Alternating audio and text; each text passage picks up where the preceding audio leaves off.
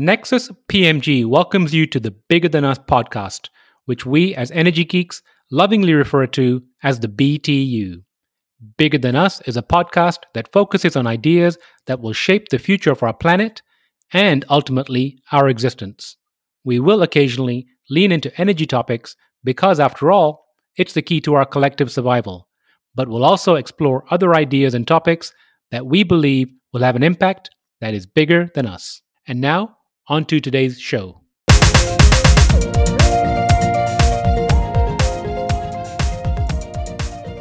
Hello, and welcome to the Bigger Than Us podcast. I'm your host, Raj Daniels, and today I'd like to welcome Katie Worth to the show. Katie Worth is an Emmy-winning investigative journalist and author of her forthcoming book, Miseducation: How Climate Change is Taught in America. Katie is an investigative journalist who writes about science, politics, and their myriad intersections. She joined Frontline in 2015 as the inaugural Frontline Columbia Toe Journalism Fellow, and in 2018 was selected as an O'Brien Fellowship in Public Service Journalism. She has worked on several Frontline's enterprise reporting projects and co-produced the cinematic interactive story, The Last Generation, which won an Emmy for Outstanding New Approaches documentary. Her work has appeared in Scientific American, National Geographic, Slate, and The Best American Science and Nature Writing 2016. Katie, how are you doing today? I'm doing great, and I'm so glad to be here. Thanks for having me. Katie, I'm super excited for this conversation. We were talking offline about my children and the education, but your upcoming book, Miseducation, very excited to dig into it. But before we do, quick question for you. How did you become fluent in Spanish? Wow. Well, I have my cousin lives in Santiago de Chile, and I wound up living there for 3 years with him and his kids who are Chilean. So I got pretty good at it at that point. How did you know that I'm fluent in Spanish? One of my jobs is to research my guests. Wow. And how was life in Chile? Can you put us in a time frame? When was this? I lived there from 2011 to 2014, I think, and it was great. It's such a beautiful country. It's like all mountains and ocean, and the Andes are just breathtaking. And Santiago is actually right up against the Andes, so I had a 16th floor apartment, so I would just look out every morning and see the Andes. Sometimes I couldn't see them because of the smog, but most of the time I could see them. And I really love it. I'd encourage anybody to go visit once the pandemic is over. Did you do any reporting on Chile while you were there? Yeah, I did. That's when I kind of got into science reporting. So I wrote several stories for Scientific American and National Geographic about the science that was happening in South America that may not get much attention in English language press. But Chile is actually a really big deal in the astronomy world because northern Chile, the Atacama Desert, has some of the clearest skies in the world, and so there's several major telescopes there, and so I kind of got into astronomy reporting. So astronomy reporting, can you give some examples of articles you wrote regarding astronomy? Sure, yeah. So the largest radio telescope array in the world is called ALMA, and it was just coming online in the Atacama Desert when I was there, and so I got to go visit that as it was opening and wrote a story about that. I spent several days up in the Andes with a team that was building a robot that could be landed in a lake on Saturn's moon of Titan, and then, could float in the lake and collect information about the lake. And so they decided to, there's a lot of differences in a lake on the Earth and a lake on Titan. The main one being that the lake on Titan isn't made of water. So the lakes on Titan are made of liquid ethane and methane. So there's not like an exact equivalent lake on Earth, but this team decided for various reasons that there was a lake in Chile that could be a good equivalent or fair enough equivalent to test their robot in. Do you know if they ever got that robot launched? They have not yet, but it's Titan is a place that astronomers are very interested in visiting and think that there could potentially be life or could have been life at some point. So I wouldn't be surprised if one day we do send a lake lander to Titan. Isn't it amazing to think there might have been life out there? It is. It is. And there may be still, or maybe at current, where it's a big universe. So I'll go on record and say that I firmly believe there's life out there somewhere. I just can't believe that it's only Earth. Yeah, I agree with you. So I'm going to switch gears here. I mentioned the book earlier, Miseducation. Can you give the audience an overview of the book and why you wrote it? Yeah, absolutely. So the book is basically about what American kids learn about climate change in school and who has influenced that education. And spoiler alert, the fossil fuel industry has been pretty involved in shaping what our education about climate change is. And so I looked at it from a whole bunch of angles, and I read through dozens of science textbooks and social studies textbooks to try and figure out what textbooks are saying about climate change. I visited, more than a dozen classrooms all over the country. I talked to teachers. I talked to people in the fossil fuel industry.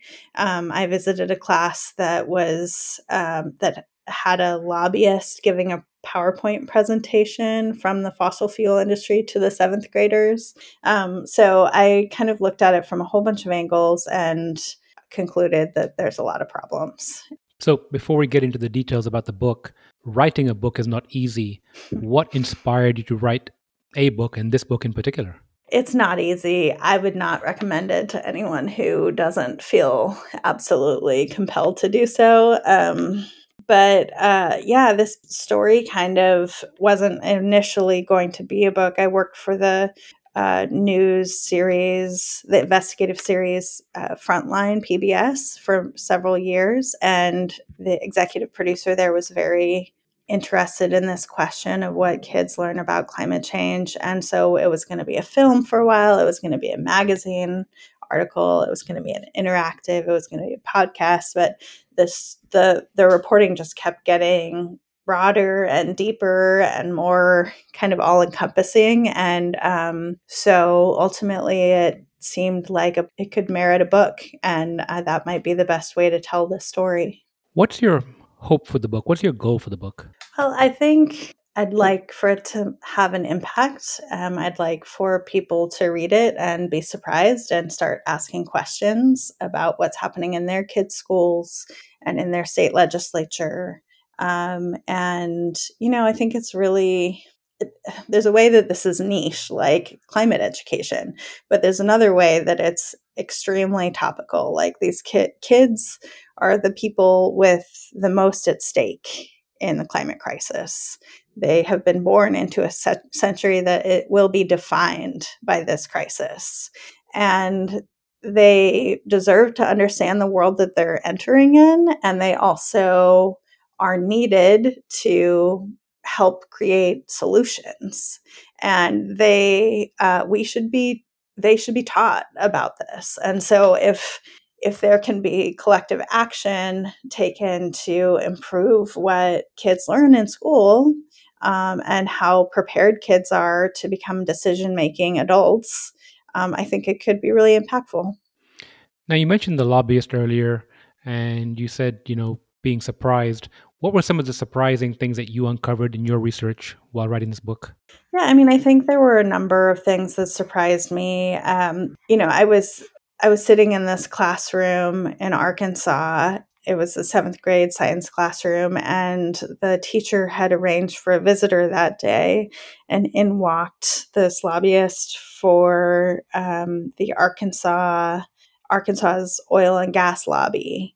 And she had a whole PowerPoint presentation that she spent the whole hour giving to the students about kind of the benefits of fossil fuels and how useful they've been to humanity, and describing a little bit about the geology and kind of like legitimate science questions, the technology that's used to take fossil fuels out of the ground under their feet. And then there was a whole section that was sort of in defense of the fossil fuel industry. And she didn't talk directly about climate change in the sense that she didn't define it. She just said, well, the problem with fossil fuels is greenhouse emissions. She didn't define what that was. And then she said, but every single fuel has a problem. If you use solar, what happens if it's cloudy? There's no power. If you use wind, maybe birds will be killed. So every form of energy is going to have a problem. And also, fossil fuels are essential for human well-being. And so do you want humans to thrive, or do you just want everything to be pristine and for humans to pay the price? And kids listening to it was reasonable with that information to think like, oh yeah, well, sure, maybe there's a problem, but like, what are we going to do about it? Like, it's better for humans to thrive, which is of course a totally false narrative. Like not dealing with the crisis won't lead to human thriving. It's going to lead to a lot of human suffering. And so it was sort of this false equivalence and this narrative that the fossil fuel industry has pushed for a long time.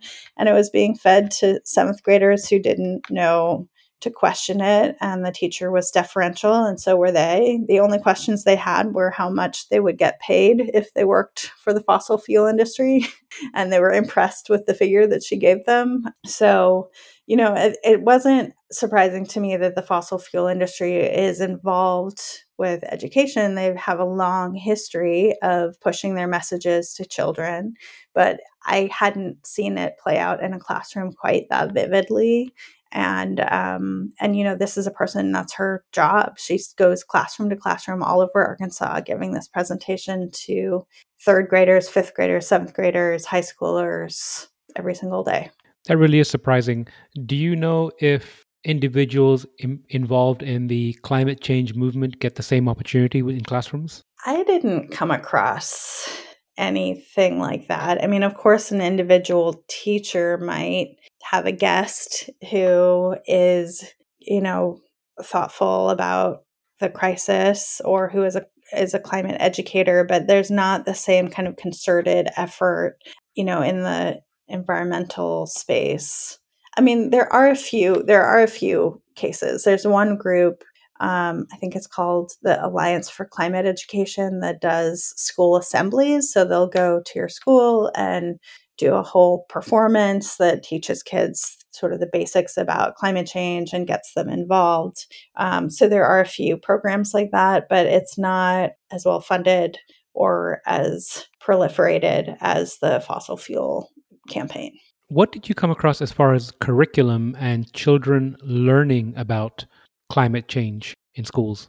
Well, it varies a lot. There's America has 3 million teachers educating 50 million children enrolled in 100,000 public schools, right? Wow. And there's no federal curriculum. Those kids are educated quite differently depending on what school they're in, what state they're in. And so what I found was a real diversity of curricula. So, the main lever of control that a state has over education is something called educational standards. And before the audience totally falls asleep when I mention educational standards, they're really powerful. It's basically a state's a state's expectation of what a kid's going to learn in each grade and each class. And so, it might be like in fourth grade math, they're going to learn long division or something. And so, some states have climate change in their science standards and their social studies standards. And so kids in that state, no matter who their teachers are going to learn at least something about it, or they're supposed to if the teachers are following the standards. But in other cases, there's no mention of the phenomenon in the standards. And in some cases, there is mention of it, but it's doubtful. It's asking kids to debate whether or not climate change is happening, if it's real, which is something that, of course, scientists don't debate, but we're asking children to debate. How did you choose the schools you visited? Well, this whole project got started back in it must have been 2017. So I had been a science reporter for a long time and specifically focused on kind of the intersection of science and politics. But I had spent my whole career avoiding writing about climate change because it felt, every time I kind of read about the issue, I just wound up feeling this despair and helplessness and powerlessness. And, so like climate change would come across my feed and I'd scroll right past, or there'd be a headline about polar bears, and on an ice floe, and I'd just like turn the page of the newspaper, I didn't want to know about it because it made me feel so despairing. And then in 2017, Frontline got a grant basically to tell a story about climate change. It could be anywhere in the world. We had money to go anywhere in the world and tell any story, but it had to be about climate change. So that was when I kind of had to get my come to grips with this crisis and start taking it seriously in my writing. And so, we looked at stories everywhere, all across the country, and we wound up doing a story that was in the Marshall Islands. And we chose the Marshall Islands because we were doing a film project and we wanted to go somewhere where the crisis wasn't like futuristic, it wasn't hypothetical, where you could see the effects already, so on film. And every year there's more and more places like that, but the effects in these little Pacific nations are famous, and they're kind of undeniable. And we decided to focus on kids because kids have the most at stake. And so we went around and we talked to dozens of kids in the Marshall Islands, and I was just stunned at how well-versed and how kind of fluent they were in talking about climate change, like far more than most adults that I know here. And it's because they're learning about it in school. It's like, we talked to one kid who was learning about it at age 6, and then at age 7, and then in third grade and fourth grade too. And, the adults in his life were talking about it, and it was central to his education. And that kid actually, his parents were thinking about moving to the US to Oklahoma. And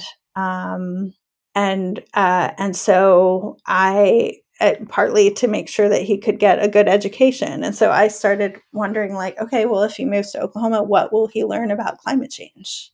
So, I went to Oklahoma and that was sort of like the genesis of the reporting question that undergirds this book, right? So I went to Oklahoma, I went to Arkansas, which also has a very large Marshallese community.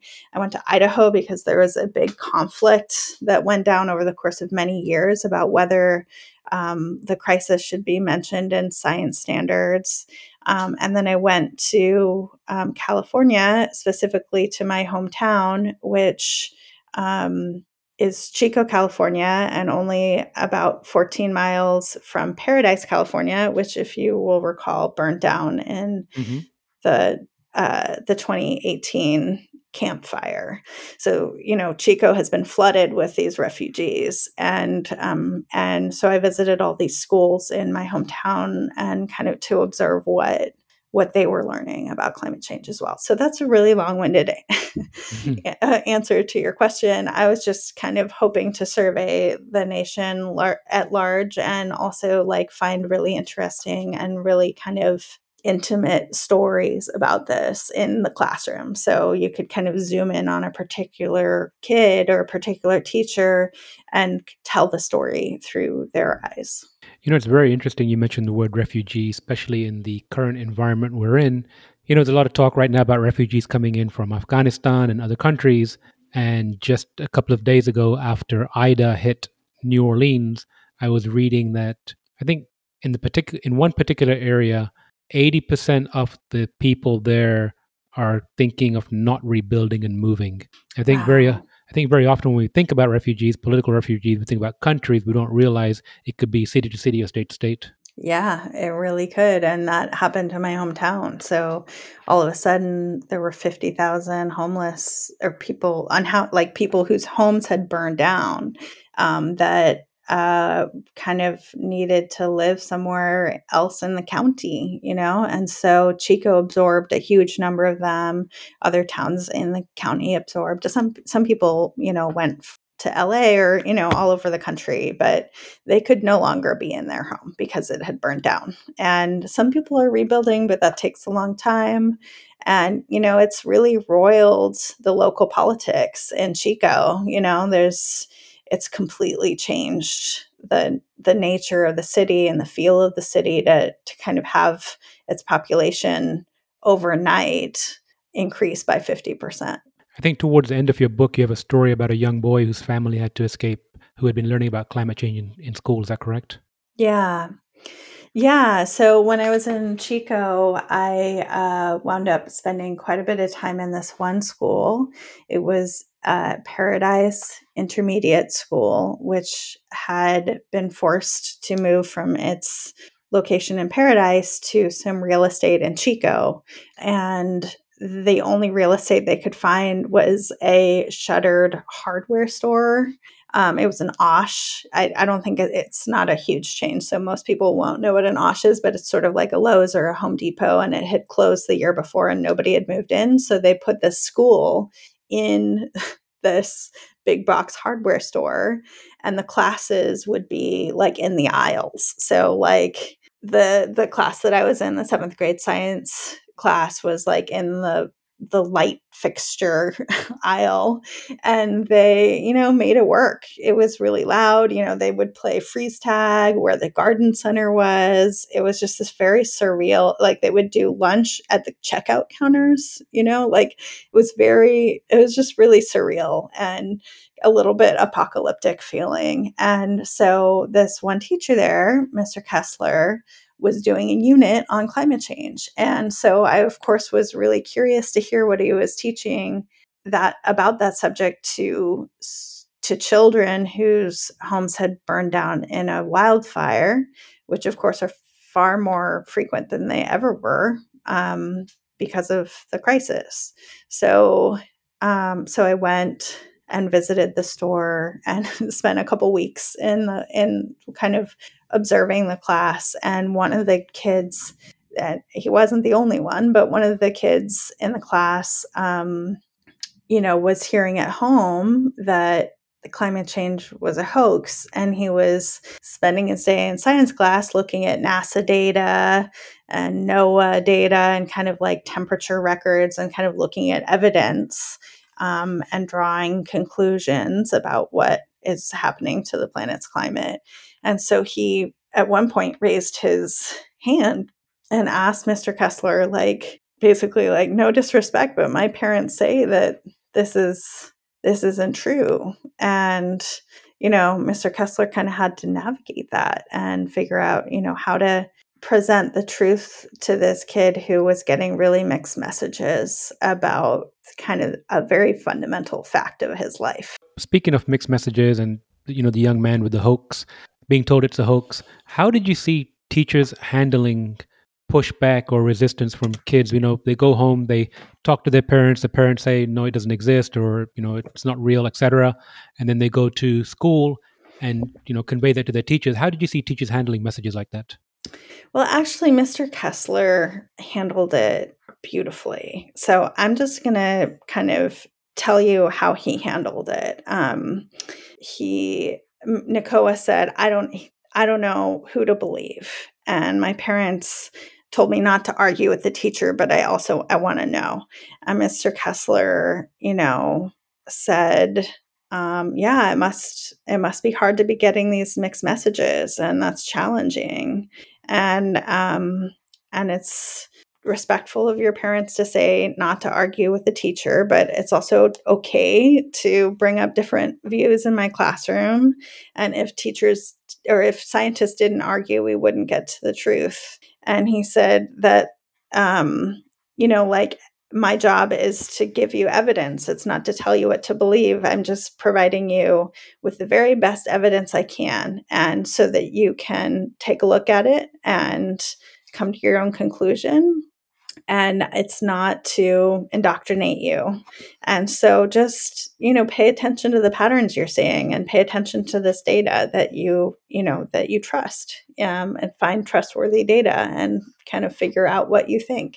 So I think that was a really beautiful way to handle it, where he sidestepped any conflict with the parents, but just told Nakoa to trust himself, to keep investigating, that science is investigation and evidence and looking for answers, and that he can do that aside from what any adult in his life is telling him. Sounds like that teacher handled it very well. Yes, I agree. Now, you mentioned Oklahoma and Arkansas, both are very heavy in fossil fuels. Did you come across any children that perhaps felt, I don't know if protective is the right word, but their parents may have been employed by fossil fuel companies, and the kids were conflicted because of that reason? Yeah, I did.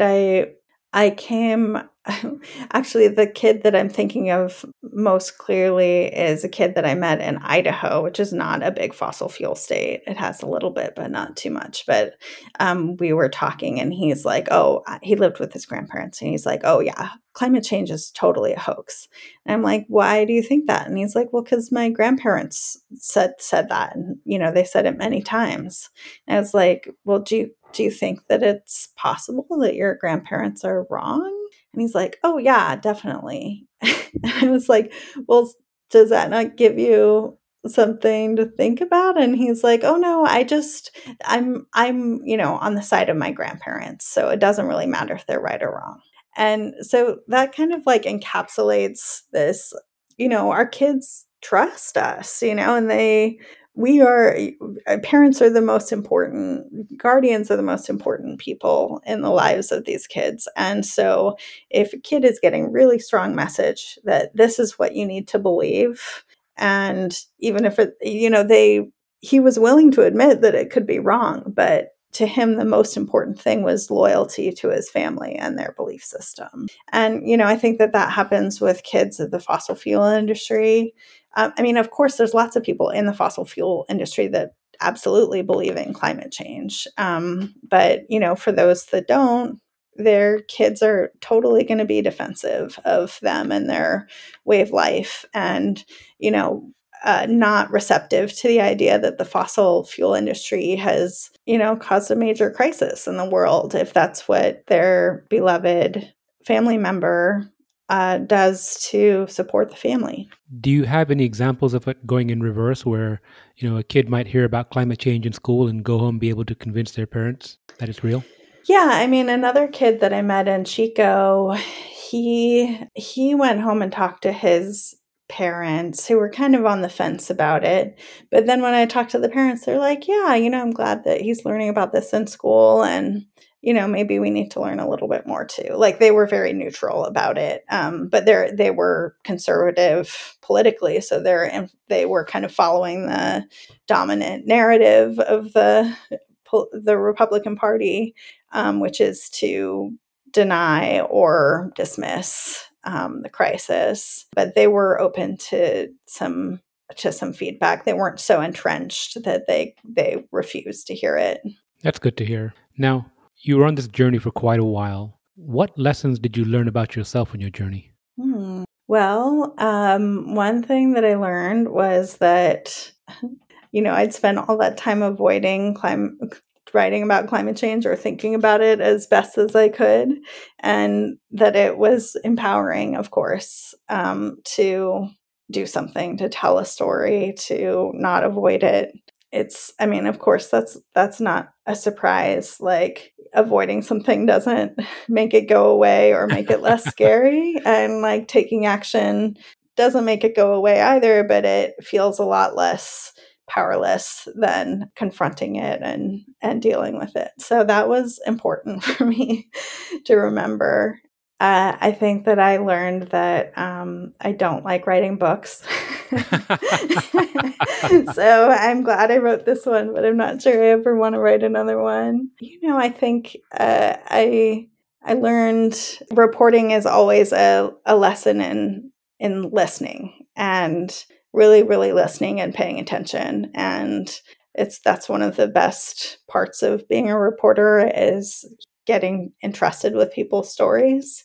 And I am learning from them. And it's not like, me figuring out what the narrative is and finding stories that fit it, but like really going in with an open mind and trying to figure out what's happening. And I love that kind of learning part of the reporting process.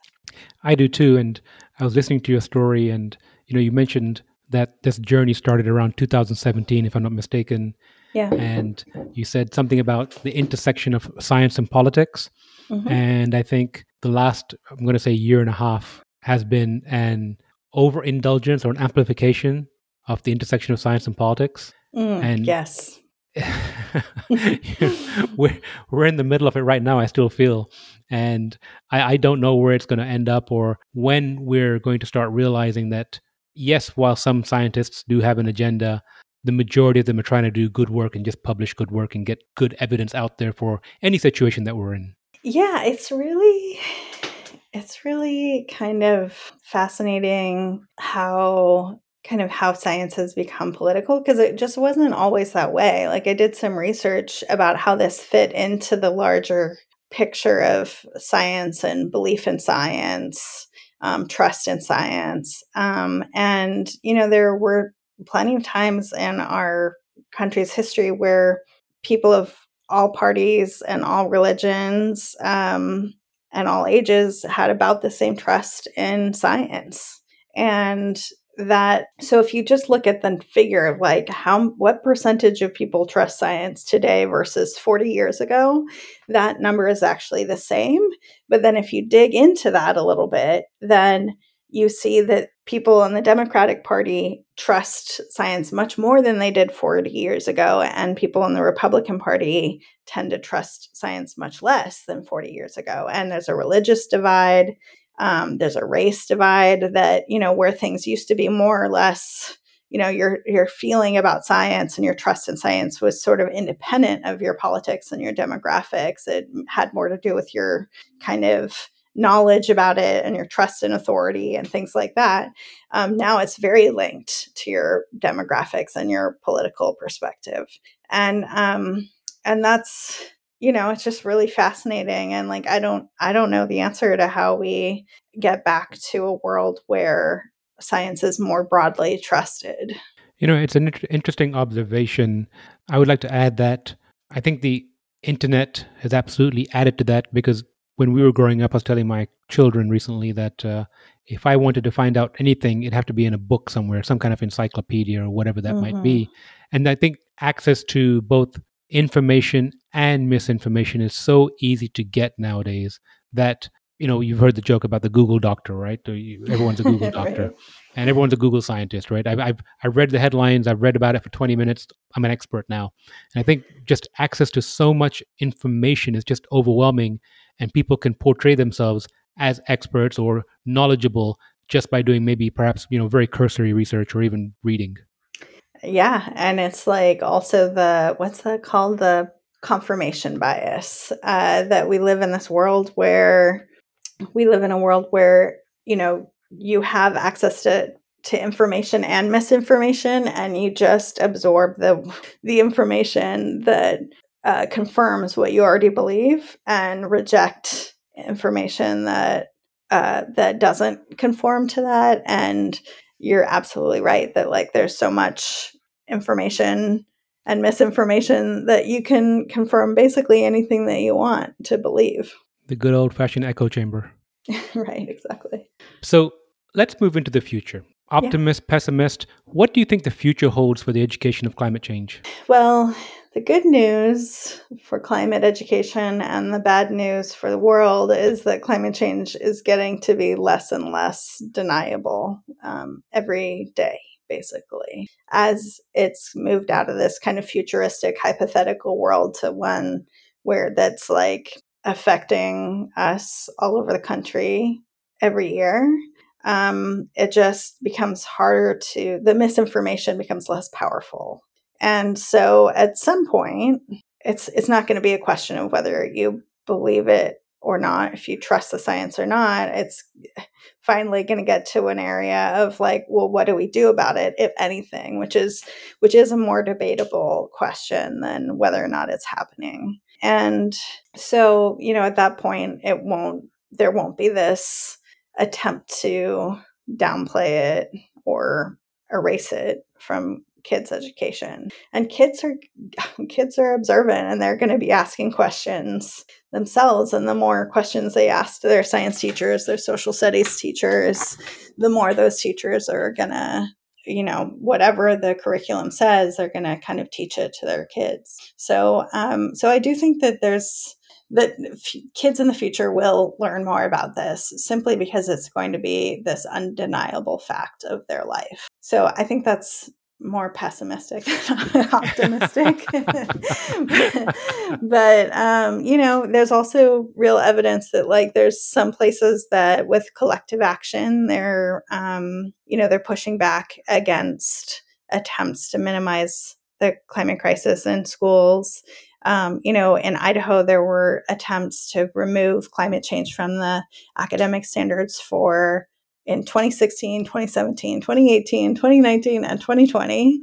But the standards are there now. And climate educators, science teachers, parents, students all showed up to those hearings and insisted that climate change belonged in the science standards, and they won. And so they're still fighting. Like there's actually another fight this year, but like they're in the standards. So like collective action works. That's really good to hear. Again, staying in the future here. If you could, and I know each state has different curriculum. What's the correct word? Curricula, I believe. Yeah, I think so. But if you could have the ear of the Secretary of Education or leaders in education, what kind of advice, if any, would you give them about teaching climate change in schools? Well, what I would say is the idea of climate change and what people need to know about climate change has been reduced to these 10 words, basically. It's real, it's us, it's bad, scientists agree about it, and there's hope. And so, like those 5 points, there's a scientific consensus, it's happening, we are responsible for it, it's bad, and then that we are, there's hope that we can make progress against this. Like, if a kid can walk out of school with that information, then they are set up to understand more deeply how it will affect their life, how it will affect their politics, how it will affect their job prospects. And so what I think that the way that you teach kids that is not just, once in science class, but talking to them about it in social studies, civics, history, English. New Jersey just adopted some new academic standards that has it even in math and in physical education and in computer science. So like little bits of it throughout an education at developmentally appropriate, ways, not, teaching second graders about, carbon dioxide parts per million, but, getting them prepared to understand the world as it functions, is possible, and it's such it will be so relevant to their life, and it's such actually a really useful tool to understand the world. So I think that's one piece of advice. And then the other piece of advice is something that Frank Neopold told me. I think I was telling you this offline earlier, but right now climate education is 99% problem and 1% solution. And young people want 20% problem and 80% solution. So you don't need to beat kids over the head with how bad things are, but you do need to get their brains and imaginations involved in finding ways that we can survive and thrive despite the crisis. Katie, I think getting imaginations involved is a great place to leave off. Mm-hmm. I appreciate your time today. I wish you all the best with the book, and I look forward to catching up with you again soon. Thanks. Likewise, I've really enjoyed talking to you.